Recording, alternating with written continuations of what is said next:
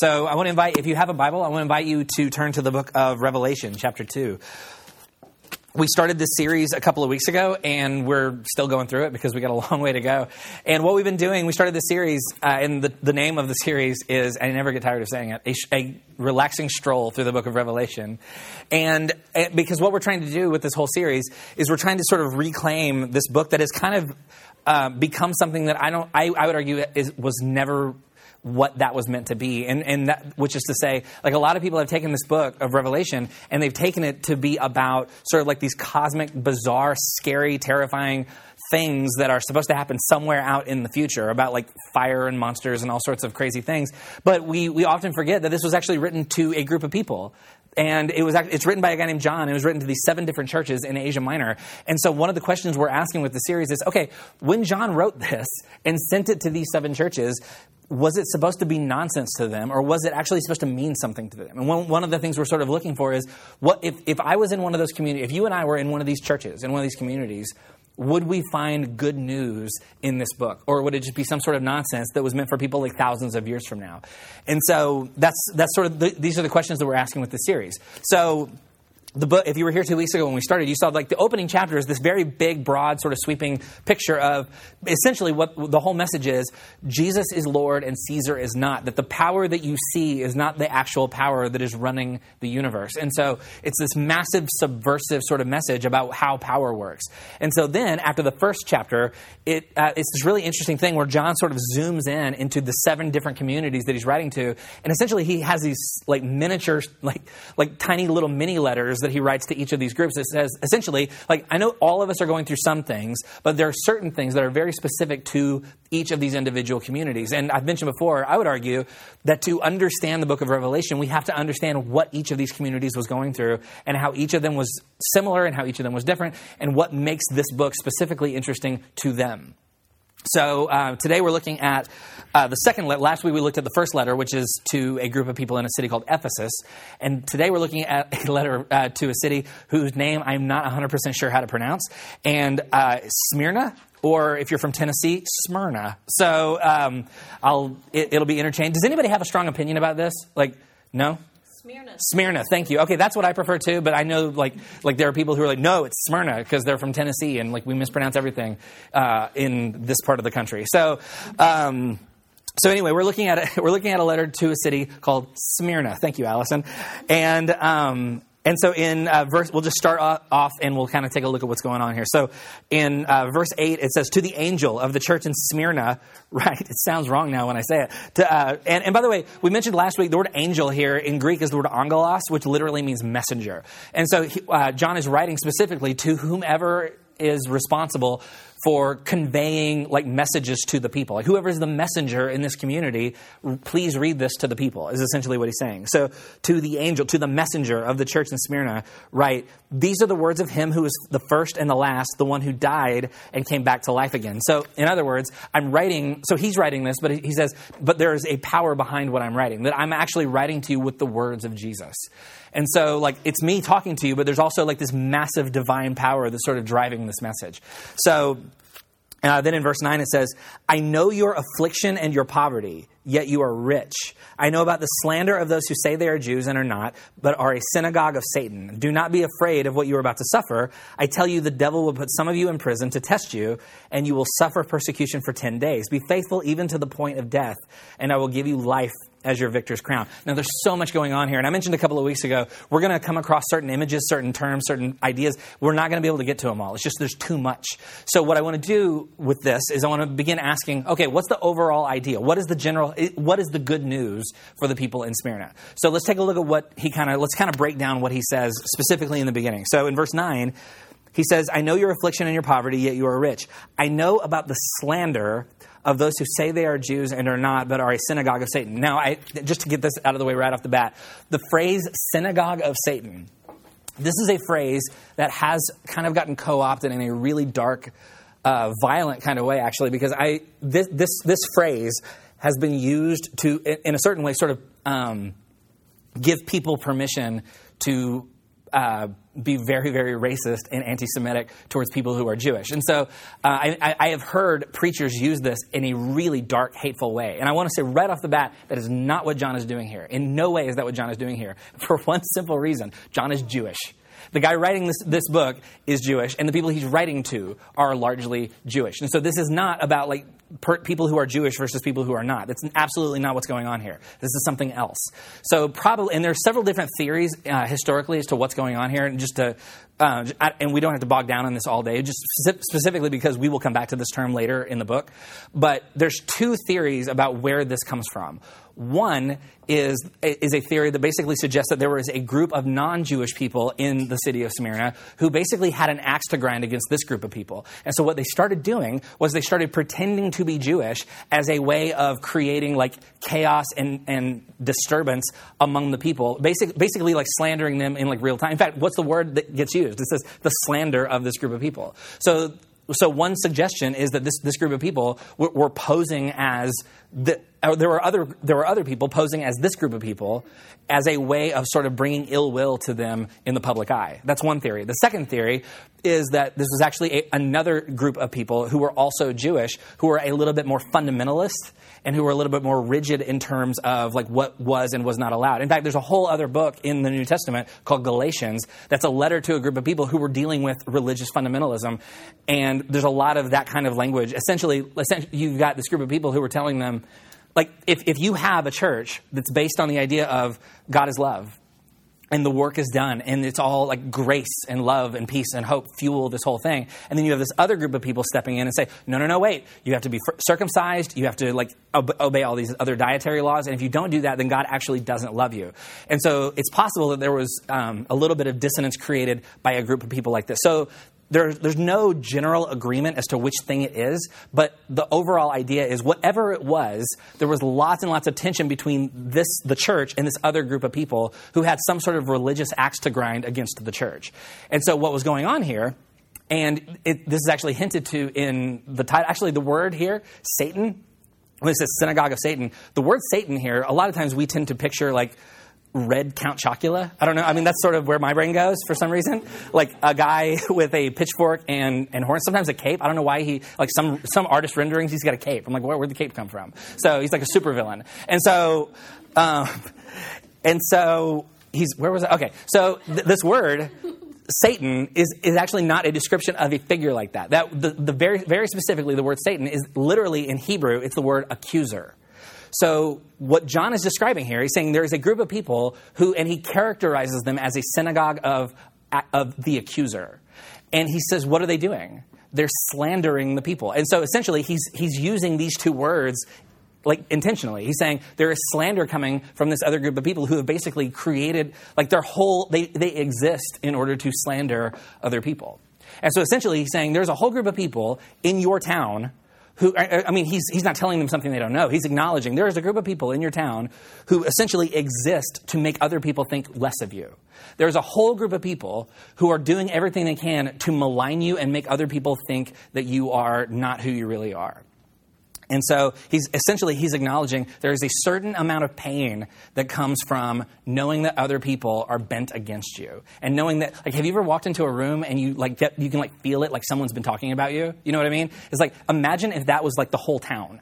And so like he's essentially saying like, I understand that everywhere you go, there are people who have lots and lots of negative opinions about you that are not necessarily even true.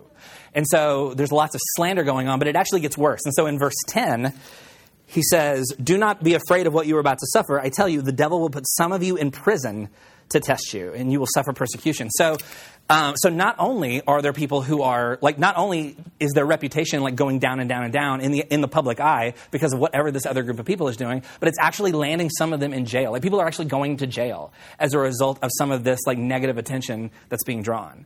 And so you've got slander, you've got people being thrown in jail, but also there's this other thing going on. And so go back to verse 9. And this is really where we're going to center most of our attention. At the beginning of verse 9, he writes, I know your afflictions and your poverty, yet you are rich. Now, it's interesting that he mentions poverty because the city of Smyrna was actually a very, very wealthy city. The city of Smyrna was actually one of the wealthiest cities in this part of the world. And the reason is because it was a major trade hub for people who were here or who were coming either from the east or the west to do business with people from the other regions of the world. And so actually it was in competition. Ephesus was actually the biggest trade hub in the world. Smyrna was like a close second.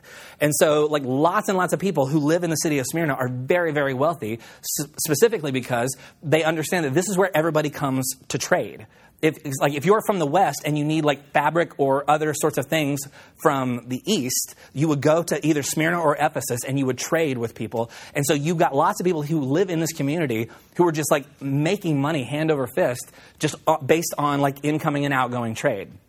There's lots of that going on in this part of the world. Like most of Smyrna is getting richer and richer and richer every single day. So why is this group of people getting poorer and poorer and poorer? Maybe it has something to do with the slander and the jail. Maybe what's going on here is somehow there is something going on. There is something in the air that has essentially made this entire group of people like unwelcome and unwanted in the community at large. And so they're being slandered, they're being thrown in jail, and nobody's doing business with any of them. And so now you've got in essentially what would have been like the South Lake of ancient Turkey, you've got... Thank you for that. So you've got this one group of people who all of a sudden, like they're losing money every day and they're getting poorer and poorer and poorer. And so John writes to this group of people who are undergoing this very specific kind of tension. Like they're losing, like all of their resources are dwindling. People are going to jail. Everybody seems to have it out against them. People are talking about them in really, really harsh, negative ways publicly. And I would imagine there's a real desperation and a real loneliness that comes with that feeling. Have you ever been in a situation where it feels like all these things are happening all at once and it's all piling on top of you and it's almost like the world gets smaller and smaller, like all the walls are closing in and it's like everywhere you go, it just keeps getting worse. Like I was going through... About a year or so ago, I had like sort of a string of weeks where like every single time someone would call me or text me, it was like bad news. And so I was actually I was at lunch with somebody one time and I felt my phone vibrate in my pocket and I like had like a mini panic attack. I was like, oh my gosh, what's going on now? And it was like my weather app telling me that there was like a storm or something. And so... but because there comes this moment where it becomes like every single thing, like the entire universe is like bent against you. And the whole thing gets smaller and smaller and smaller and smaller to where all you see are the pain and the problems and the torment. That's what's going on with this group of people. And so John writes to this people and he says, I know that it seems like everybody's out to get you. And I know some of you are being thrown in jail. And I know all of you are going broke, trying to stand in, like to remain true to this community that we've started, this community of hope and grace and love, this resurrection community. And I know it's hard, and I know it's costing you something. And so he says, I know that you're poor. And then he says this really interesting thing where he says, and yet you are rich, which is a really weird thing to say to people who are really poor. And so this actually comes from an interesting thing because in the New Testament, I want to invite you, if you have a Bible, take a look at 2 Corinthians chapter 8. And we'll take a look at that in just a second. But what's going on here, and there's this really interesting thing that happens all through the New Testament, where you have writers who are sort of playing around with the notion of poor and the notion of rich. Because we tend to think of poor and rich in the same way that most people do, which is poor means you don't have very much, and rich means you do. And so it tends to it's as black and white as it can possibly be. If you have more things than most other people, you are rich. If you have less things than most other people, you are poor. However, John is writing to people who have less things, and he says, I know you're poor, but you're actually rich, which makes no sense at all. So in order to sort of understand sort of the bigger concept here, we're going to look at another part of the New Testament. So there's this writer named Paul who's writing to one of the other early churches in a city called Corinth.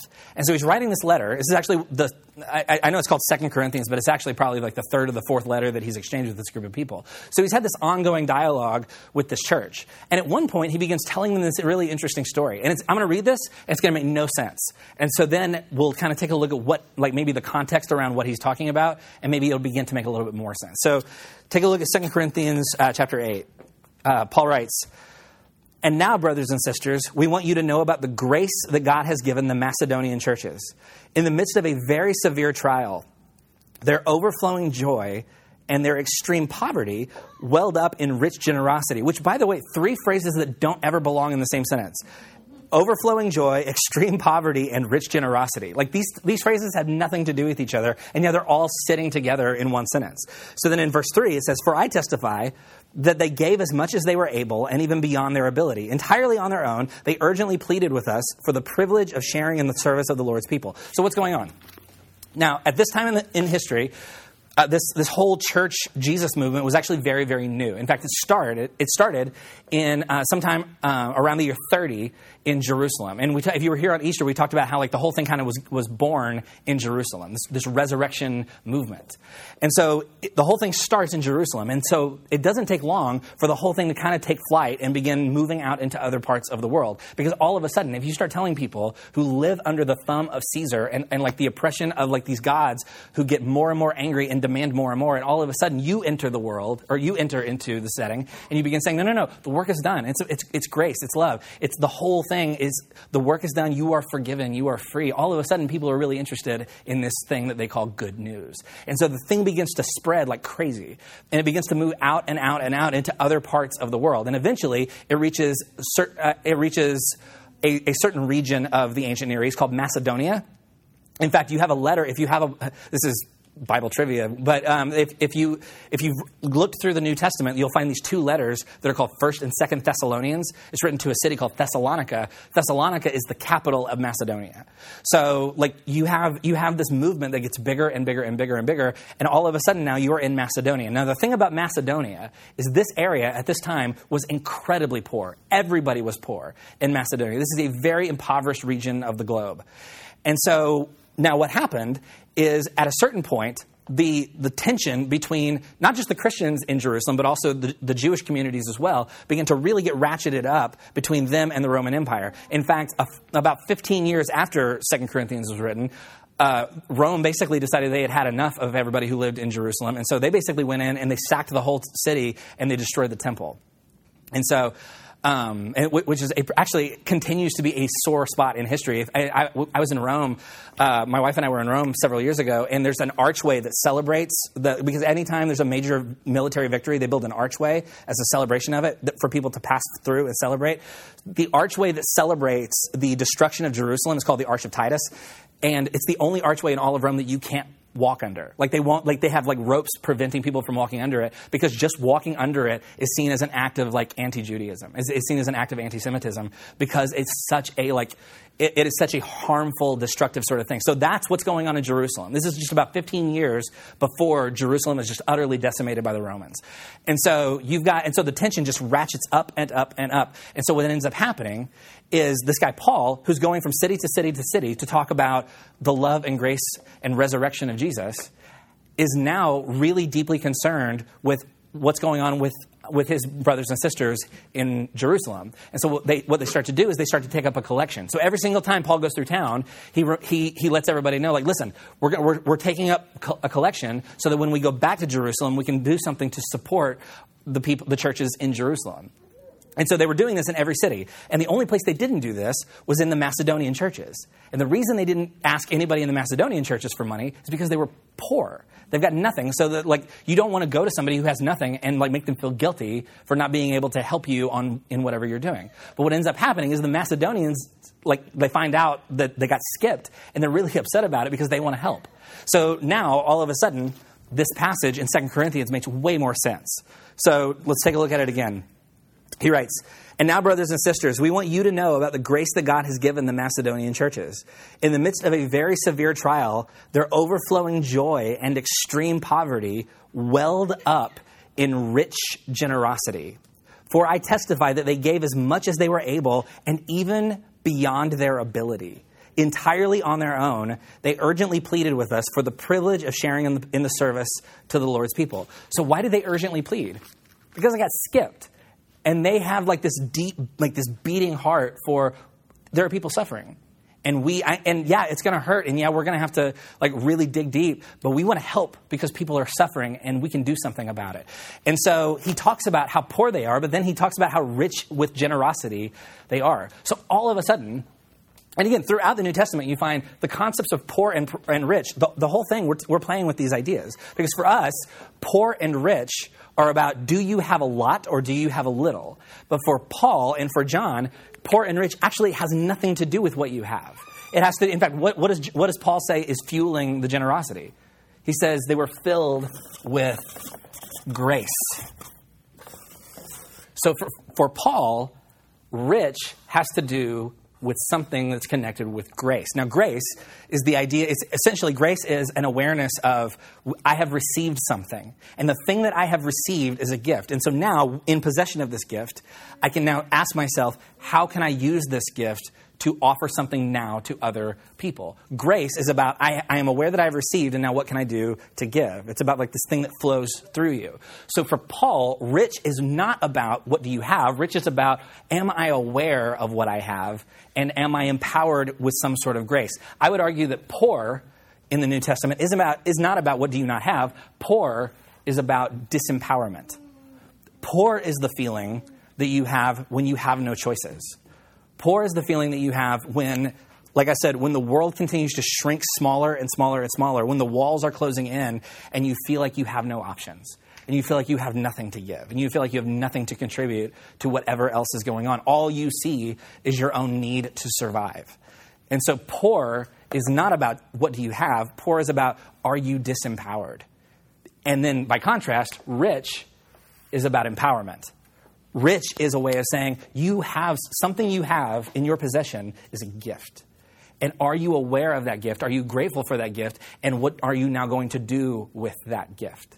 Poor is about, I have no power and I have no choices. Rich is about, oh, you have power and you do have choices. To tell a group of people who live in the midst of everybody's talking about them, like people are getting thrown in jail, everybody's businesses are going broke.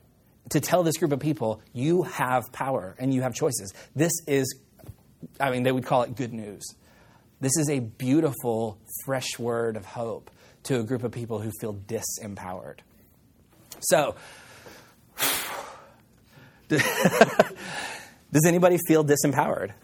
I realize we live in a very empowered time and place. We live in 21st century America. Most of us own more than one car. Most of us own more than one cell phone.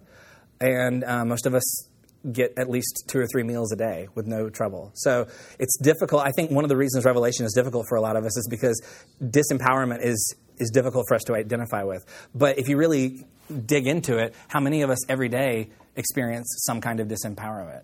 Not in the same way as necessarily this group of people in Smyrna, but definitely some kind of disempowerment. Have you gone through something that has made the world feel really small? Have you experienced some level of suffering? Or maybe like multiple, like I said, like have you gone through one of those days or one of those weeks or one of those years where it feels like every time the phone rings, it's bad news. And every single time something happens, it just chips away at whatever like hope and like any sort of morale that you've got. It's just like, it's just like going down the drain because we only have so much to give and we only have so much energy and we only have so much hope. And then eventually it just feels like we feel poor. We feel disempowered. And so I think one of the things that the writers in the New Testament are challenging us with is, like, are you really poor, or have you just forgotten that you still have choices? Have you just forgotten that you have been given all kinds of things that are a gift, and now there's a way for you to engage that part of your story? One of my best friends in the world, his name's Chris.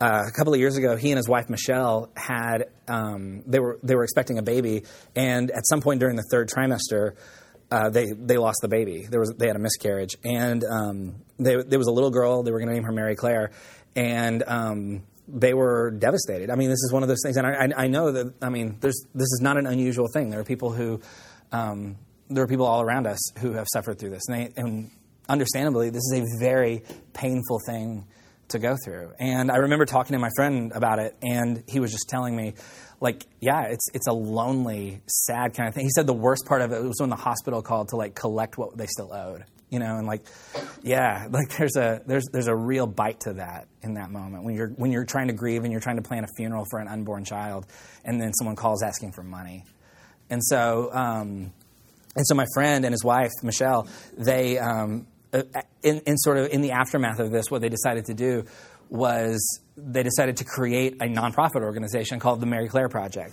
And essentially, and they live in Austin, and they have 2 locations that they sort of work from, and one is in Austin and one is actually here in Fort Worth. And what they do is they essentially have decided, like, there are lots of people who go through this, and there are lots of people who don't know how to grieve about this, and there are lots of people who don't even know how to talk about it. So we're going to create space for people who have lost unborn children, and we're going to create space for them to grieve. We're going to provide resources so that they can honor them and have a funeral if they want to, and so to really truly treat that with the honor and dignity that they deserve. And so what happened? This horrible event happens to them, and they feel poor. They feel disempowered. There's nothing more powerless than when something is going on in your body and you have no control over it. And so there's a real sense of disempowerment here. And what they did in the wake of that was they began to ask, do we still have choices? Is there some sort of grace that we have that will help us to offer something life-giving and helpful to someone else? And so it turns out, in the midst of their poverty, it turns out they were quite rich. In fact, I think it's really profound. One of the things that Paul says to the church in the letter about the Macedonians, when he's saying, like, you guys are never going to believe what the Macedonians did. One of the things he said was they gave, he says they gave beyond what they were able, which is essentially a way of saying, like, do you have any idea what you're capable of? Do you have any idea? Like, we think we have, like, this limit, and it turns out we have way more power, and we have way more choices. We have way more resources than we ever thought possible. So my friends Chris and Michelle, they start this thing because it turns out they've got way more grace than they ever knew that they had in them. And so, and I heard a pastor one time describe this kind of situation as, like, let's say you're walking through the desert and you're carrying this really, really heavy backpack. And, like, the backpack is weighing you down and you can't drop it. You cannot let the backpack go, but you have to keep carrying it. And you're and so eventually you come across somebody else in the desert and they don't have anything. And so you take the backpack off and you open it up and it turns out there's like bottles of water in the backpack. And so now this heavy thing that you've been carrying can actually offer life to somebody else who is also going through this. And so, like, have you ever gone through something and you feel like it's like you feel disempowered, you feel small, you feel like the whole thing is crushing you, and then someone comes alongside you and says, yeah, I've been there, and it's awful. There's something really, really powerful that happens there. It's like water in the desert. And so maybe that's the grace. Maybe you've got more than you realize. You feel disempowered, but it turns out you have lots of power. And that isn't to minimize the suffering or to minimize the pain. In fact, I think what it does is it gives it meaning. It gives it purpose. And it kind of not redeems it, but sort of gives new life to it. Because quite frankly, a lot of times when we suffer, we feel like, what's the point to anything? But then all of a sudden we encounter somebody who's going through this too. And now there's life. Now there's grace where there wasn't anything before. So how many of us feel disempowered? How many of us were in a situation where we feel poor, we feel crushed in some sort of way, we feel like we have no more choices? And the beautiful thing that we are continually reminded of is, no, you still have choices. You still have power because you still have grace. There is still, and so questions begin to rise up, and one question becomes, am I aware of what I already have? Because rich and poor is not about what do you have and what do you not have. Rich and poor is about, do I have an awareness and a sense of gratitude for what I actually do have? Are there people in my life who will support me? Are there people who continue to show love in the midst of the struggle? And I mean, really, you can go down to like the very, very base kinds of things. Did I sleep indoors last night? Did I get enough food yesterday for me and my family? Are the basic hierarchy of needs, are like the things at the very bottom, are those things met? Because at that point we can begin to say, okay, that's a start. So now how do we build out, and how do we really begin to assess, okay, actually, as it turns out, we feel poor because we feel like we have no choices, but it turns out we are quite rich because there's still some sort of power and choice that we have left. So I think the first question it raises is, am I aware of the choices that I do have? Am I aware that I actually do have some sort of power? Am I aware of all the things that in my life are a gift? And so the second question is, with the awareness of all these things that I have, do I practice any sort of generosity? Now, I know that anytime a pastor starts talking about generosity, there's this part of our brain that kind of goes off because we expect, here comes the giving sermon. And I'm very bothered by the reality of that, because the thing is, generosity is a huge part of what it means to follow Jesus. And I'm really, it bugs me that has sort of been hijacked as a way for people to raise money and to just get more and more. And that's not to say, by the way, that when people give, it isn't significant. In fact, I will go ahead and say outright, there are people in our community who give very generously to our church. And if they didn't, we would no longer be able to exist as a church. The reason we exist is because there are people who have taken a look at some point in their life at what they have, and they've said, this is a gift. And so now, with this gift, I will pour this into something that I believe in. And thankfully, one of the things that they have chosen to do that with is our church. And so I'm deeply grateful to anyone who ever gives anything, who pours any sort of life or grace into our church. That is a gift, and I'm incredibly grateful for it. However, I also understand there are people who, like, the financial stuff, like, that's not really where their gifts are. In fact, for a lot of people, like, that's not an option at this point. And so it becomes a question of, like, okay, well, what do I have? And in what ways can I begin to channel what I do have into offering it to other people? In what ways do I feel poor, but I'm actually quite rich? And so we begin to look at, like, what kind of time? Do I have enough time to offer service to other people? Do I have, do I have the ability to pick up the phone and talk to somebody for a little while? Do I have the ability to offer some sort of comfort to someone who's gone through something very similar to me? And so is there any way, like, I would argue that when my friends started this project for people who have had miscarriages, that's an act of generosity because it costs something. It costs time. It costs resources. It costs anytime someone sends them an email or needs, like, an event put together, that costs them something. So to do this is an act of generosity. So we have poor and we have rich, and it turns out it has nothing to do with what you have. It has everything to do with what do I have and how do I channel that to help other people. I know people who have very, very little, who by most standards would be considered poor. However, they're so generous and open with what they have, I would argue that those people are quite rich. Conversely, I know people who have a lot of stuff but are so worried that they're going to lose that they hold on to all of it and they use none of it to help anybody else. It's been my experience, and I've worked in churches and nonprofit organizations for like almost 2 decades, which I don't love talking about that, but one of the things I've observed is, like, a person's physical financial wealth is actually in no way an indicator about whether or not that person is going to be generous in any way. Some of the poorest people I know are some of the richest people I know, and some of the richest people I know are some of the poorest people I know. Because the question, rich and poor, have nothing to do with what you have. It's about, am I aware of what I have, and how do I channel that in a way that actually helps offer grace and hope and love to the people who need it? In fact, look at what Jesus says. There's this setting in Mark chapter 12 where Jesus is, they're like in a temple situation. They're kind of people watching, which I love. And at a certain point in Mark 12:41, it says, Jesus sat down opposite the place where the offerings were put and watched the crowd putting money into the temple treasury. Many rich people threw in large amounts, but a poor widow came and put in 2 very small copper coins worth only a few cents. Calling his disciples to him, Jesus said, truly I tell you, this poor widow has put more into the treasury than all the others. They gave out of their wealth, but she, out of her poverty, put in everything, all she had to live on. So once again, we have Jesus playing around with the ideas of how we perceive rich and poor. As it turns out, rich and poor are not about what you have. Rich and poor are about what do I have, and how am I taking the things that I have and helping other people with those things. And so you have power. You may feel powerless. You may feel poor. You may feel disempowered, but it turns out you have lots of power. You have choices. And so the question becomes, what do I do with what I have?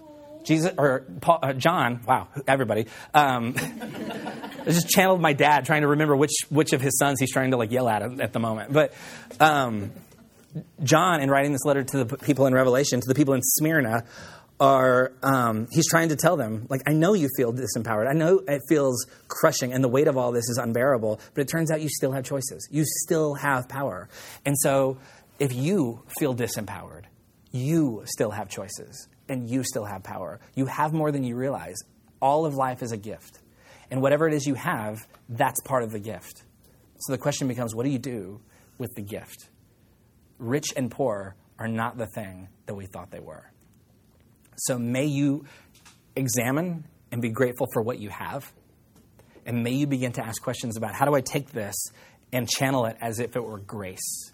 How do I understand that it's all a gift, and now it's my job to pour something out for someone else?